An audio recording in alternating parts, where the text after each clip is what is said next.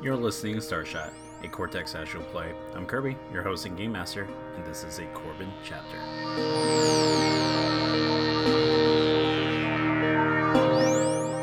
You find yourself in this dark cave that you literally dropped into. Having climbed down from a certain path along the way, you found a disabled Bioroid unit which you then powered on, CB601. It climbs to his feet very cautiously, eyes never looking away from you, as it's trying to basically gauge what you're going to do, try to gauge who you are, and it does introduce itself. However, you sense a sort of inflection in his voice that this type of Bioroid wouldn't normally be programmed with, which is hesitation, doubt, and maybe even a hint of suspicion. Your work in this field has definitely tuned your ears to that kind of thing. And so this old nav unit rises to his feet, and even though it stands tall, the capabilities of these Bioroids can just switch on a dime. It can easily just attempt to leap around you, can attempt to just bolt. You are standing between it and the path leading back up the cave. What do you do? I ask CB if he knows where this cave leads, if it goes anywhere further, and I want to know what he's doing down here. You're used to working with the occasional deviants. Normally, Bioroids like this are compelled to answer right away, truthfully, but seems to actually take a pause, which for a Bioroid isn't very long. It's about seconds, and it basically shoots those questions back to you. It says, "What are you doing here? Who are you? Where am I?" I was being chased by a creature up in the forest, and I fell into this cave, and I found you. So I'm just trying to get my bearings, and since I have you at least somewhat functioning now, I figured we could help each other to get out of here.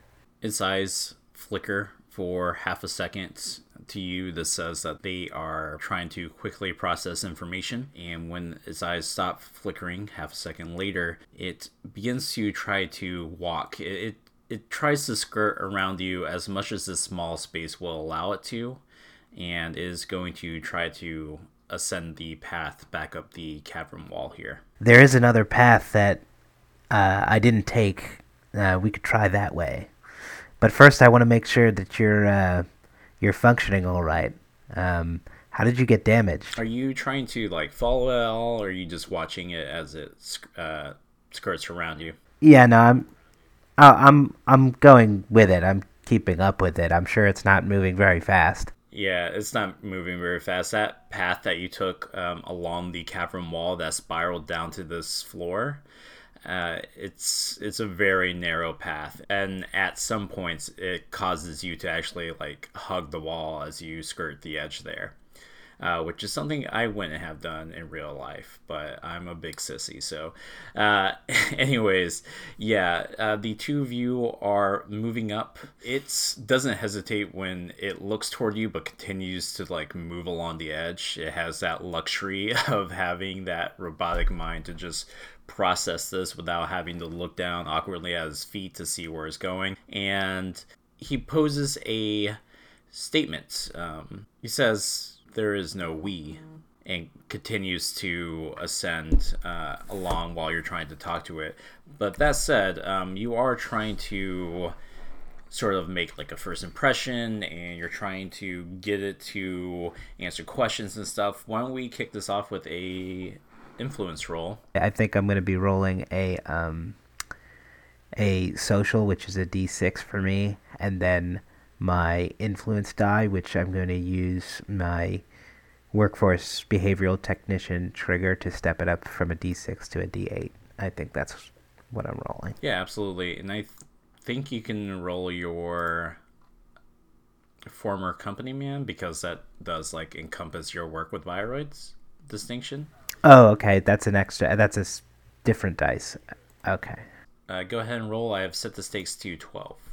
Yeah, I did. It's a 10. Yeah, so keep in mind you're only keeping the 2 highest dice unless you spend a plot point to keep more dice that you've rolled, right? So Oh, so it's an 8. yeah, it is an 8, and I rolled a 12 to set the stakes. Okay, I guess I'll just fail then. Yeah.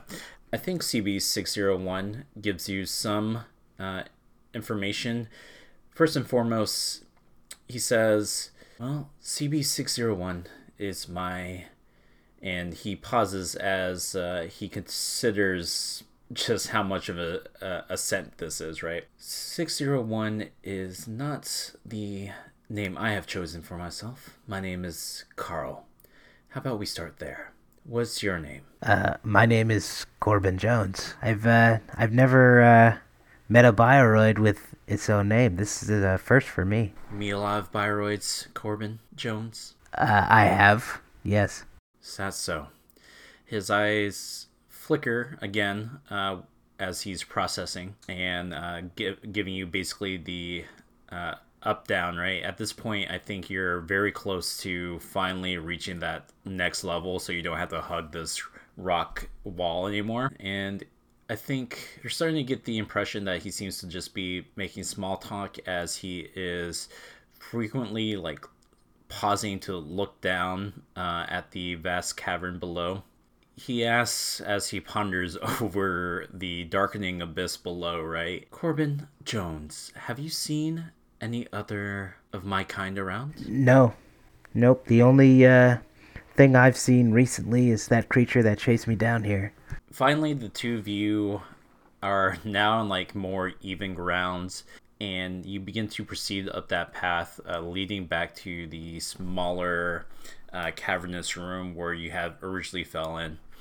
He tries to keep several paces ahead of you, and although he could definitely move faster if he wanted to, he does seem to be lagging behind. You get a feeling that he's either, as a nav unit, mapping the area, and which requires him to move at a slower speed, or he might even just want your company. Whatever the case is, he does ask, tell me, Corbin Jones, what year is it? Man, do I even know that? So it is like a few days away from the 30th anniversary of Worldfall, which is like basically how they mark it is 30 AW after Worldfall. So, I say to CB, well, I don't really keep too close track of the time, but if I'm thinking correctly, it's almost 30 years after Worldfall coming up. If he heard you, he doesn't say anything as he continues to march ahead of you, head straight. Eventually you reach that chamber where you had dropped down from the chute, and there's the other path. He says, do you make it common habit to take shelter in caves? And he turns around and continues to question why you're here. Has things really gone so bad that society is now just living in caves now? No, but society and we don't tend to get along too well, so I myself live in the fringe, though not usually in caves. Unfortunate. Not quite sure what he might mean by that, but he considers the chute, he considers the other path, and he considers you yet again, giving you another look up and down, eyes flickering with a royal blue light again as he's processing this whole situation. He calmly states, very well, I believe conversations with your kind tend to be back and forth. I will allot you one question. Well, I guess I have to think about what that question should be then, huh? By my estimates, and he's now looking up the path that neither of you have gone through, you would have approximately 7.5 minutes. And he begins to walk up that path. I guess the only question I have, since I really don't have anywhere to be, where are you headed? Kind of a little snarky, he says, away from here. I have places to be, an appointment to keep. I like you, CB. You're different than most, and it's refreshing. I'm still trying to assess my relationship with you, but I think this will be comparable.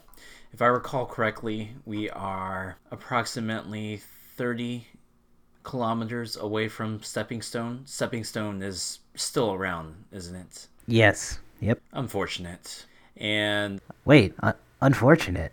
What does that mean? I think as the two of you are marching up yet another like steep incline, which apparently might be heading up to dry land, right?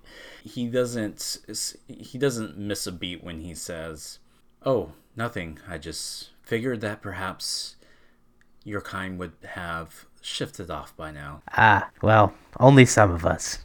And by some of us, I mean me. I also want to catch myself and apologize to Carl for calling him by the wrong name. So Carl is lying to you. He's not being entirely truthful, and you come to realize this as you have finally basically you round the bend and you can see light streaming in through another hole in the ground, not too unlike the hole that led you to this underground system to begin with, right? It's just like a little bit bigger, and it's not quite flush with the ground, and he begins to climb through it out into nature. Carl, I have another question if I may. Do not think we have reached a proper balance, in my opinion, of exchange of information, but perhaps you can pose your question and I will consider it. He's now standing in a spotty clearing. Spotty because much of the grass here seems to have died. There are like little tufts of the normal orange grass that you're used to, but as you begin to climb out and as Carl is already doing like a 360 trying to assess the area, the thing that you notice immediately is especially as a fringe world survivalist such as yourself, you're not in a good area right now. You're surrounded not by the blue and orange that normally denotes the good areas. You're surrounded by the black, browns, and teal of the bad areas of the wilderness. Carl, I do not know how long you've been down there, but if you could see this coloration around here, it means we have to get out of here now. We don't have time for a survey. You're still like climbing out while you're saying that, because I kind of like imagine you only head and shoulders out of the hole, and he is inclined to agree. I think Carl reaches down with his one hand and practically pulls you up and onto your feet, and he says as his eyes begin to flit here and there trying to figure out the best route out of here, it says, "Well, I'm inclined to agree, and I think after weighing the options that our survivability rate would be much higher if we were to travel together, at least for a short while longer." This is not usually my style, but like I said, Carl, I think I like you, so let's stick together. He nods. The nav unit is used to leading the way when it comes to trailblazing paths, but he does hesitate here, quickly asking you, "Corbin Jones, are you familiar with this area at all?"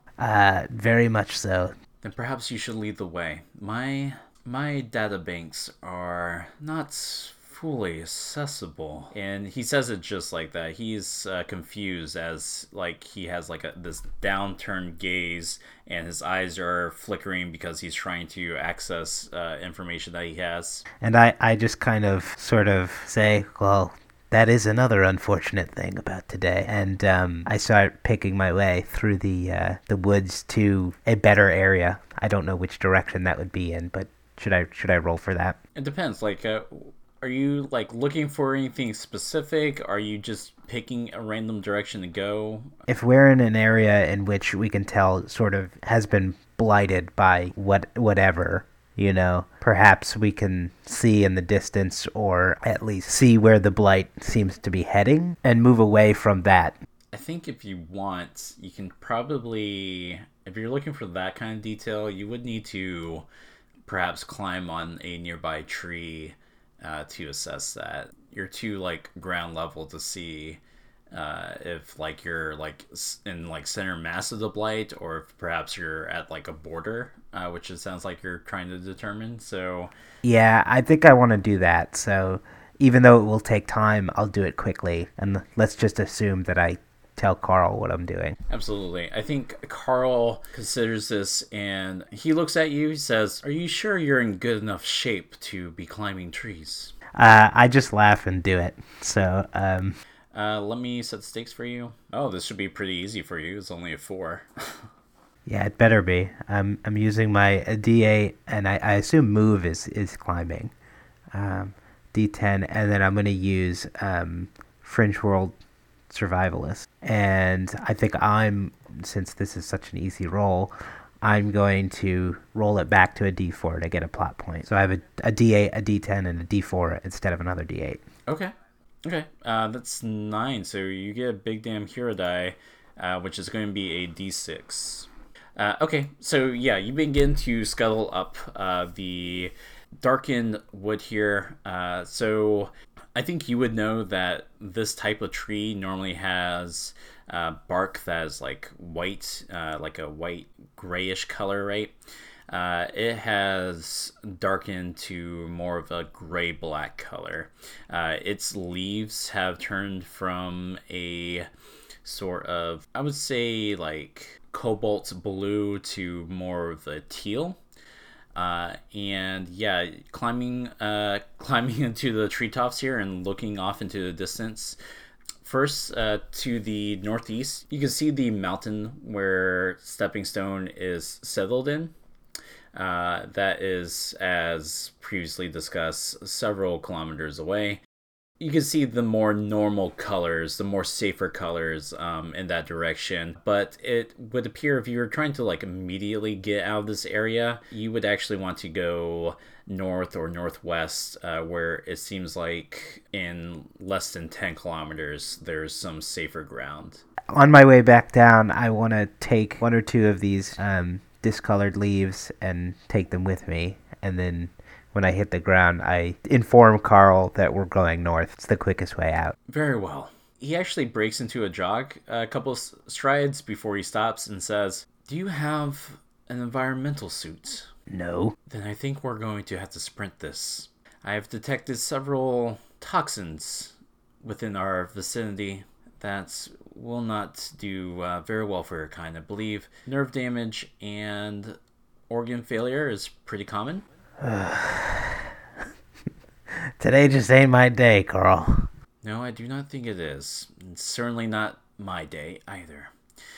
And he begins to break into a sprint northwards. He doesn't have to really worry about this so much. He can keep moving so long as he has the batteries to, and so long as his frame will support it. You, however, break into a sprint for this like distance in the right amount of time as to not be like overtaken by any sort of toxins in the air. You're going to need to roll to hoof it. So one thing I want to do first before Sure. I move is, even if it's not going to help a lot, I want to sort of use any bit of fabric that I can to make a mask of some kind to put over my mouth and nose at least. I don't know if I need to roll for that. No, it sounds like you're creating an asset though, and you don't have to spend a plot point to create an asset. But if you want to like actually matter toward your roll, you'll have to. Yeah. Yeah. So is that what you want to do? You want to spend a plot point? Yeah. I'll take. So that creates a D6 asset, and that's probably like a D6 makeshift mask, and that will last you the rest of the scene. Okay. Stakes are stupid low right now. So I rolled 2d8, and because I rolled a 1, I only have stakes of 3. So you would have to absolutely botch this roll to not be successful, I think. So does that mean I can save the asset? Is that what that means, or do I use it? No, roll the asset. I mean, it gives you a better chance of getting yet another big damn hero die. So That's true. And there's still like chances of you rolling complications too. So Yeah, go ahead and roll. 2d8s for my physical and Fringe World Survivalist. I'm going to use my move, which is a d10. Oh, and my d6 because of that asset. I think that's it. I better. I think I got the big daily round dice. Yeah, so you rolled 17. So I think what happens here is I think Carl actually holds back a little bit because obviously he doesn't have to worry about getting toxins within his system, right? All he just needs is like a freshwater wash down, and any toxins on his person would be like washed away, right? And it's not going to impact his system at all. But he was holding back, probably going 70% of the speed that he could be going when you just bolt right past him, right? And he then begins to pick it up, and his like 100% allows him to catch up a little bit, but ultimately it's not quite as high as yours, as you're now like running with this face mask, and says, "Well, I'm very surprised by you, Corbin Jones. Not so much your fashion senses, but I didn't think your kind would be in such good shape after all these years. You know, with our kind taking care of you." Okay. So the two of you are sprinting for a good 10, 15 minutes even. Your lungs are burning, even as good a shape as you are, Corbin. And by the time you race out of the danger zone, you find yourself, I would say, like a good safe 20 paces away from the blighted area. You actually come to another clearing here where there's a small sort of dome that's been built. It's not an unfamiliar sighting for you. It's a very common design for the Guardians of Eden, who tend to have several research outposts out here in the fringes. It is basically made out of this cement that is going to break down very soon, like after the colony is supposed to like take off from Janus, right? Because that's the overall goal. Yeah, within 100 years. And you do see a sort of light that's emanating from one of the windows, and you actually see a silhouette pass by the light. At this point, I would say is twilight within this world, right? And you stand between it, catching your breath, and the danger zone. You can even see vines like ever so slowly creeping across the grass, but it's not moving in such a way that it doesn't seem like it would be like an immediate threat for you. So the dome is basically its own ecosystem. Is that what you mean? No, it's just it's a cement building that looks like a dome. Oh, okay. Do we see anybody around it, or just the dome itself? The only signs of life was that silhouette that passed through the window from inside the building. Okay. Well, if we have a second to catch my breath, I think I turn to Carl and I'm like, well, I would say that I'm not like most humans, to close that loop. And then let's move towards the dome, see if we can get in it, because I assume it's safer than being out here. Sure. You move towards the dome. You notice right away that the door is already ajar. It seems like only a single room perhaps has this light open. You hear some like clattering and some muffled strings of profanity coming from an adjacent room. I say to Carl, well, where do we go from here? I will say Carl is standing several feet behind you. His eyes are flickering again as his gaze is skyward towards the darkening skies overhead. And he seems unconcerned with whatever it is you're doing as you're potentially rooting around this building. What do you do? As much as I don't want to interact with whoever is in this building, I do want to see if there's any supplies in here, like an environmental suit or at least a mask, so that if we get stuck in a similar situation again, I have something else. He doesn't respond. He's still standing in a sort of power stance, eyes continuously flickering as he is potentially scanning the stars to get a better readout of where exactly you all are. I will sneak in, trying to take a look around. So I don't know if I can use more than one skill at the same time, but I would be thinking something like sneak and try to notice what's around. Right. So how do you go about that? Are you sneaking in then so you don't draw attention? Are you So let's see if I can get in first. Yeah, well, so basically that's just a question of like to me like what's more important? Is it equally important that you roll both skills in two separate rolls to do that? Or is there just only one thing that's more important? And I think in this case, since it's dark, especially in much of this building, it is kind of important that you're able to like actually find stuff. So I think we will do two separate rolls. Okay. The first roll will be you like trying to sneak in, I think, so as not to draw attention. Okay. Well, I'm definitely rolling my physical D8, sneak D8, and then I might even add one of these big damn hero die to make sure I get this. All right, stakes have been set to 10. So you can spend a plot point to add the big damn hero die, and you can do that after you've already rolled. So you can do that like yeah. So just save it for now and just make your roll otherwise. 10. Okay, you match the stakes. So you have to beat the stakes in order to be successful. So you can either just take the hit and fail, or you can spend a plot point to get that hero die out. I will do that. Okay, so now I have one, and then I will add the 1d8 big damn hero dice. 14. Okay. Yeah, that's enough to be successful. So, yeah, you creep in gently, ever so gently, like pushing open the door.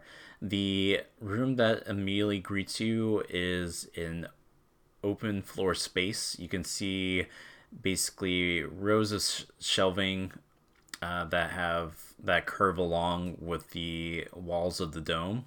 You can also see several islands in the middle of the room that have all sorts of lab equipment that is pretty typical of a Guardians of Eden outpost.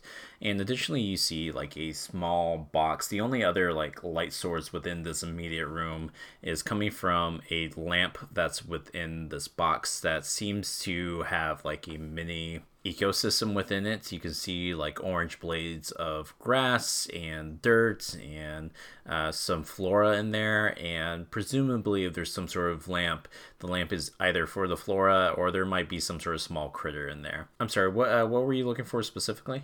Well, I wanted to see if there was any equipment like hazard suits or at least a mask so that in case there is any more of that, bad air that I need to escape, I'm better prepared. Absolutely. Why don't you go ahead and let's do that notice roll that we talked about. So let me set the stakes. This is going to be kind of hard because it's so dark, and you're continuing to try to do this like quietly, right? 14 is the stakes here. I'm rolling my physical D8 and my notice, which is also D8, since I'm doing this with the intent to make myself more hardy in certain situations. Would this count as a Fringe World Survivalist dice too? Yeah, I think so. And I think you should be rolling your mental for the notice check. Oh, okay. Okay. An 8 and a complication. Okay. I am not going to buy that complication because I don't think there's anything that I want to like inflict on you in general. But I think what happens here is as you're running around, like perhaps approaching one of the lockers on the far side of the room, that's light that's coming in from the adjacent room, which on a glance looks like it's more of a kitchen. When you were passing by it, you did not see that person that's rooting through there. You can still hear them on the other side of the wall. You creep along in the shadows here, going toward that locker, when you nearly trip over something. And you realize what you tripped over is a body that's like laid out. More specifically, you trip over the feet, and hidden behind like those islands that you originally saw coming in is a body that seems to be it's a person who seems to be knocked out. It's kind of hard to assess with how dark it is, but you're pretty sure you're seeing like the chest rising. They seem to still be breathing, but they definitely have a nasty like wound on these, like a nasty cut on the side of their temple there. But that said, you do see the lockers where they would perhaps keep the environmental suit, and definitely requires like a key card access. Can I check the guy that is right next to me to see if he has a key card? They don't have anything in their pockets. They do have this lanyard. The little card that would have been dangling from that lanyard seems to have been ripped off. The jacket itself reads a last name, which is Figueroa. I think two things happens while you're trying to check the key card on this person. You do have the benefit of kind of being behind the island as you're like squatting beside this body. Carl walks in and he announces unconcerned as he pauses at the door frame and then begins walking toward that kitchen area that I mentioned. Corbin Jones, have you already left me? Go figure. They all leave me at the end. And then a moment later, Oh, God. as I kind of like imagine that you're kind of like maybe peering over the island to figure out what's going on. I'm waving my hands at him, and I'm like, no.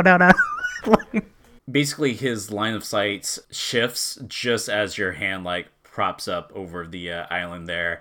So he just barely misses you. And so he is at the threshold of this island when suddenly like he holds up his one arm very like defensively and says, "You are either Corbin Jones or someone else," which is a very fair assumption. He's talking very much in the same manner as when you first found him and he was caught in that loop. Again, this unit shouldn't have emotions programmed like that into him, but he is talking very rapidly, very nervously as he takes a couple steps back, and in the light step into the room with you is a woman.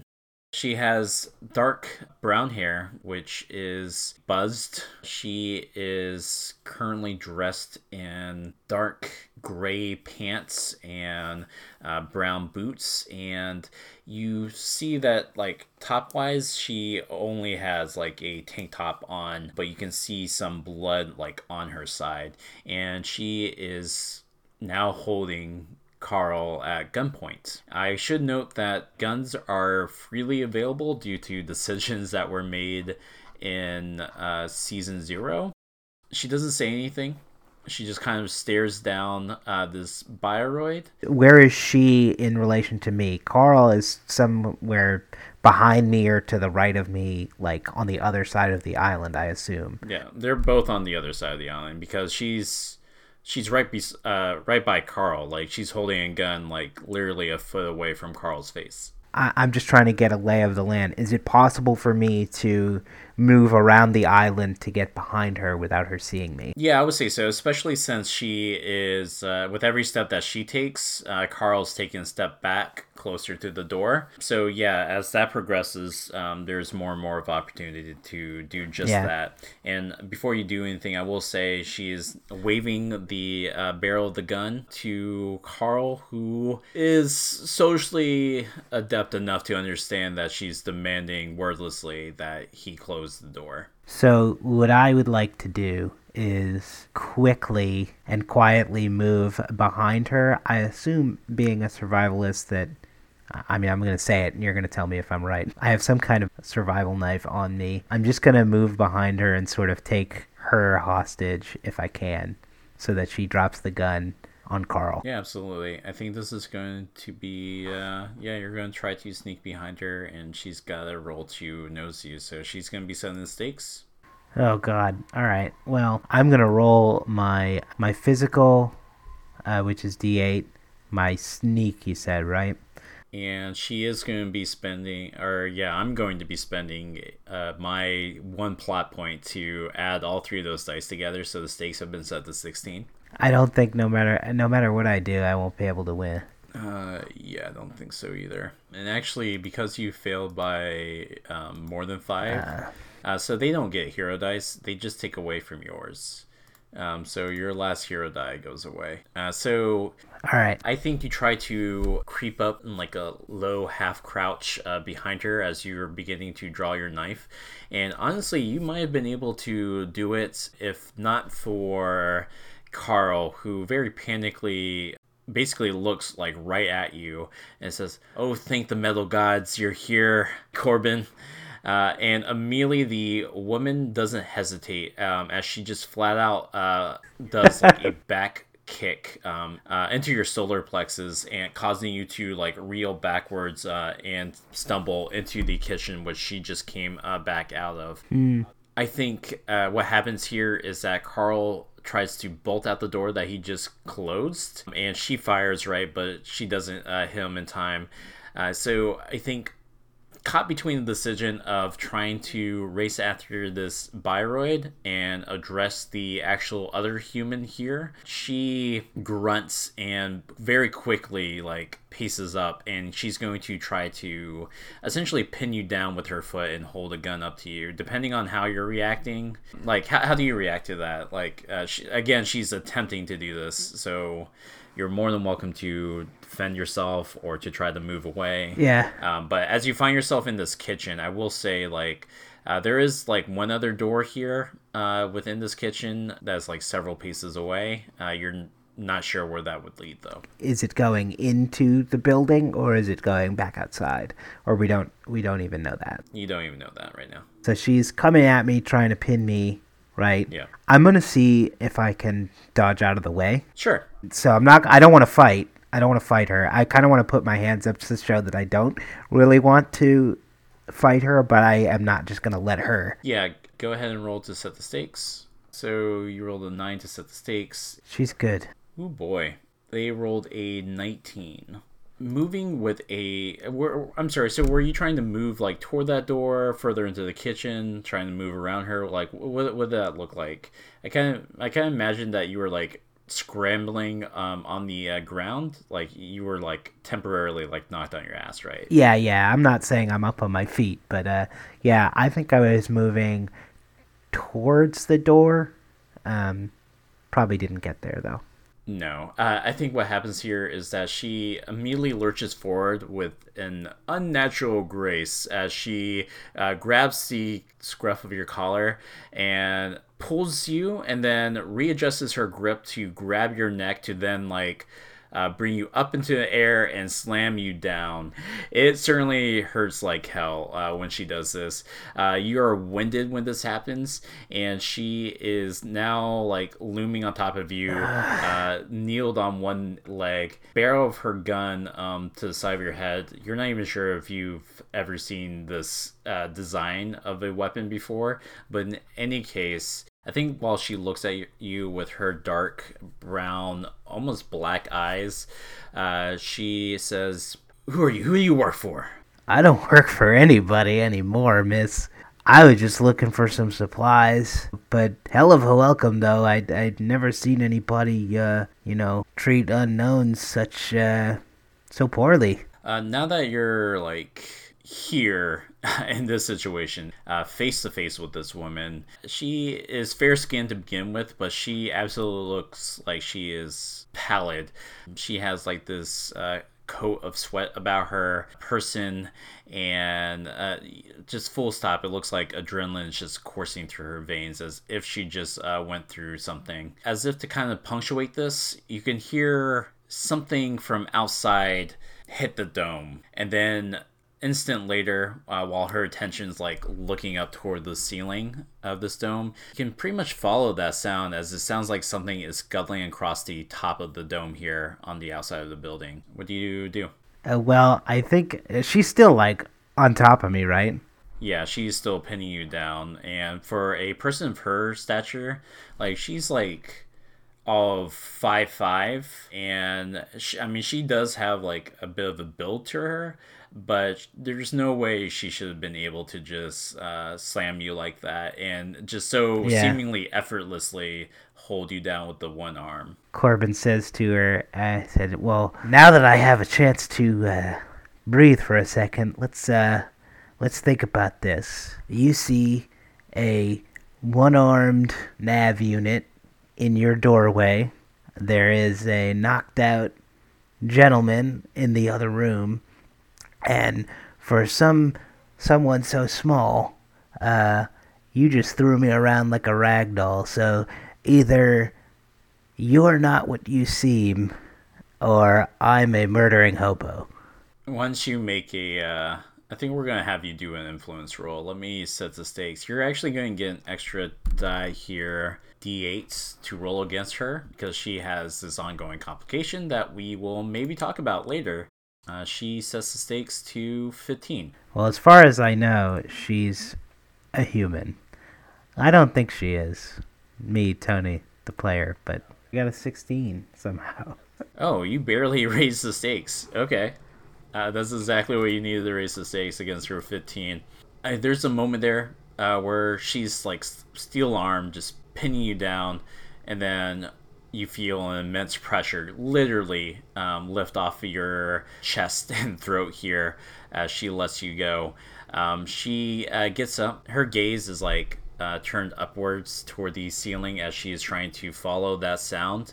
And as you're catching a breath, that's when Carl moves in very quickly, slamming the door shut, causing her to like jump because she's now like out of view of that front door, right? I think Carl is absolutely trying to hold the door himself. There's nothing like banging against the door, but his back is against the door as if he wants to make sure something doesn't get through it. And he looks over to you. Well, Corbin Jones, I see that you're still alive. I have assessed the situation. I feel my rate of survivability is greater in here. What's out there, Carl? His eyes flicker as he tries to recall this information. He says, I believe they call them Su'un baboons? Horned baboons, I believe, is the name that is most commonly attributed to them. Miss, I think we have a bigger problem right now. You want to help us or not? She doesn't say anything. She seems to be in combat mode. The window in that room that you were originally looking around in, adjacent to the kitchen, as a window smashes inwards in there, causing CB601, aka Carl, who doesn't need to breathe, to audibly gasp.